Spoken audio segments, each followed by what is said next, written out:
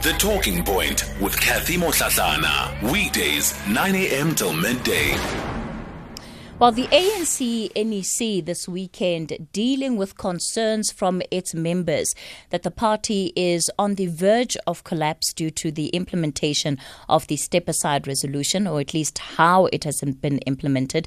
Limpopo chairperson Stanley Mathabatha cautioned that three factions are now claiming to be the real ANC. The NEC meeting continued without the party's suspended Secretary General, Ace Magashule. He was removed from that virtual meeting. ANC MP Bongani Bongo, who's also facing fraud and corruption charges, was also removed from the meeting, and we saw the party condemning the leaks of what was being discussed. Of course, those leaks are happening from people who are within the organization who are part of this virtual meeting. Let's listen to some of the audio that has been making the rounds. In case you've missed it, this is what was leaked over the weekend.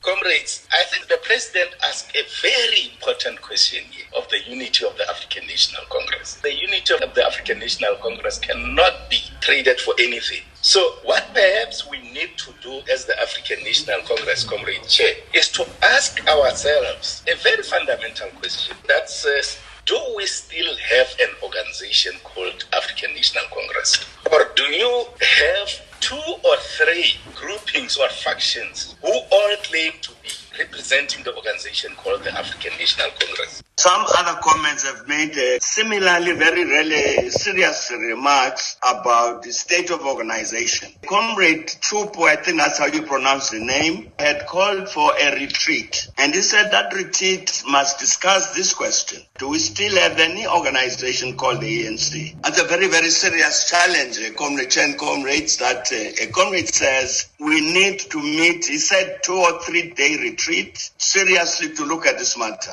I want to propose a motion into our provinces, regions, and branches that we must either consider Rule 29 of the Constitution of having a special conference, because we have reached a point that where we are in liability. It's our 4th year now, but there's no considerable effort in terms of ensuring that South African benefits from our leadership. For example, we trade with 12 trillion rand every day in the stock exchange. The previously disadvantaged own 5%. What is our role and responsibility as this leadership? Except to deal with one another, and selectively so. Only the weak like Vincent Smith will be charged by MPA. Some of us who are strong men and women in this movement, we are untouchable. And finally, Comrade President, I would request that you be the president of our movement. Don't be a president of a faction. Please help the ANC.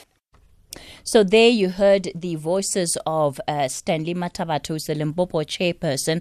You also heard Dakota Lehuete and the former president Thabo Mbeki. So joining us now, Dr. Ntsikelelo Breakfast is a political analyst. Dr. Breakfast, good morning to you.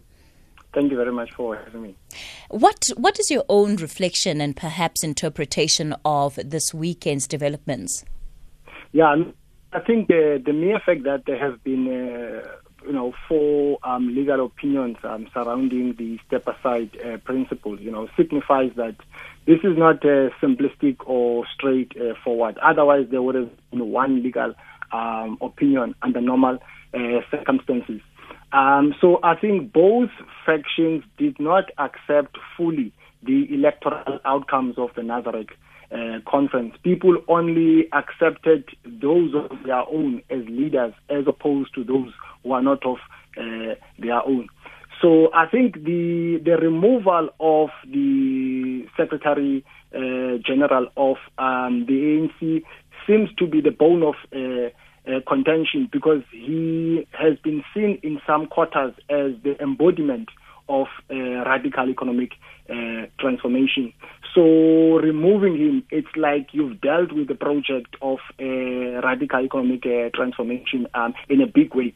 I do understand, though, the motivation behind the step-aside principle, that it is meant to rebuild the image of the ANC, because the ANC has been affected by, institutionalization of corruption and so on. But at the same time, one cannot turn a blind eye to some of the politics which are at play here, because the ANC took a number of resolutions at Nazareth. Why then do you pick and choose only this one?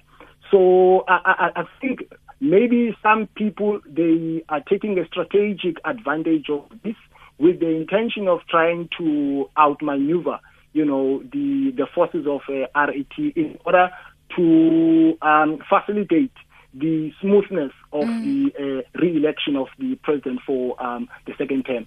One of the things that the Secretary General said in an interview with the SABC on Friday was that Ramaphosa seemed to be leading a dominant faction in the party. And I just wanted to get a sense from you in terms of the nature of politics, maybe in particular within the ANC.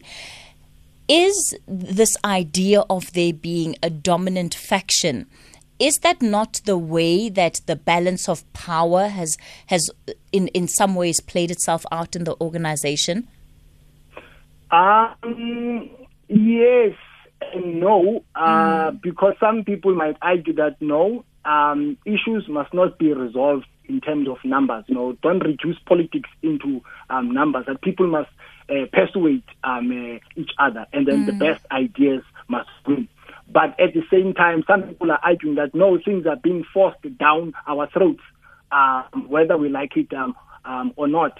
So I think that seems to be the problem. But coming back to your question, whether is he leading a dominant faction? Yes, because by the look of things, most of the decisions that have been made by the NEC have not sat well with the other faction, like the step-aside principle. I mean, the list is endless, the removal of Msholozi and so on.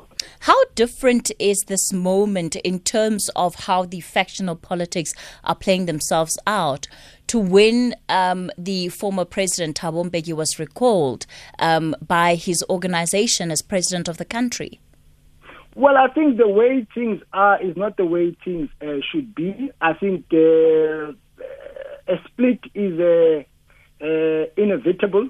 It's gonna. In fact, it could have happened a long time ago. But I think some people have realized that breaking away from the ANC sometimes it doesn't yield positive results because people still vote in relation to historical factors. So the ANC is still a brand. People don't vote for the ANC because of the good track record of the ANC of service delivery. People vote for the ANC because the ANC is a liberation movement, it is a collective history, and so on. So because the ANC is like a brand, it's not easy to outmaneuver the ANC via elections. That's why some people thought, okay, let's fight on the inside as opposed to fighting on the outside. But I think now they're running out of options. When you listen to the ways in which the conversation was taking place, the concerns that are being raised about whether or not there is, in fact, one ANC that is coherent and that will have some form of longevity, do you think that the ANC will be able to survive this moment? Of course not. There is no way whatsoever. But it must be noted that, in my opinion, the differences are not ideological. I don't think that radical economic transformation is a political ideology. Radical economic transformation is a form of populism. It's called nativism. It's an ideology which has emerged in the second half of the 20th century. It is meant to divert the attention of people from the failures of liberation movements to focus on the historical factors, or to focus on the relationship between the colonized and the colonizers, or to focus on the relationship between the powerful and the powerless. But it's not something that is raised in order to benefit the majority of people. Those debates about the white monopoly capital and so, it's common sense that the economy is still owned by white people. But the way this thing now it is raised, it's like, people are trying to cover up for what had happened. Because, most people can agree with me, in my view, that what had happened should never have happened in terms of the corruption that we have seen. Dr. Ntsikelelo Breakfast, let's leave it there for this morning. Thank you so much for coming on to the show. So do you think that the ANC will be able to survive this moment? You've heard Dr. Breakfast's own analysis into it, but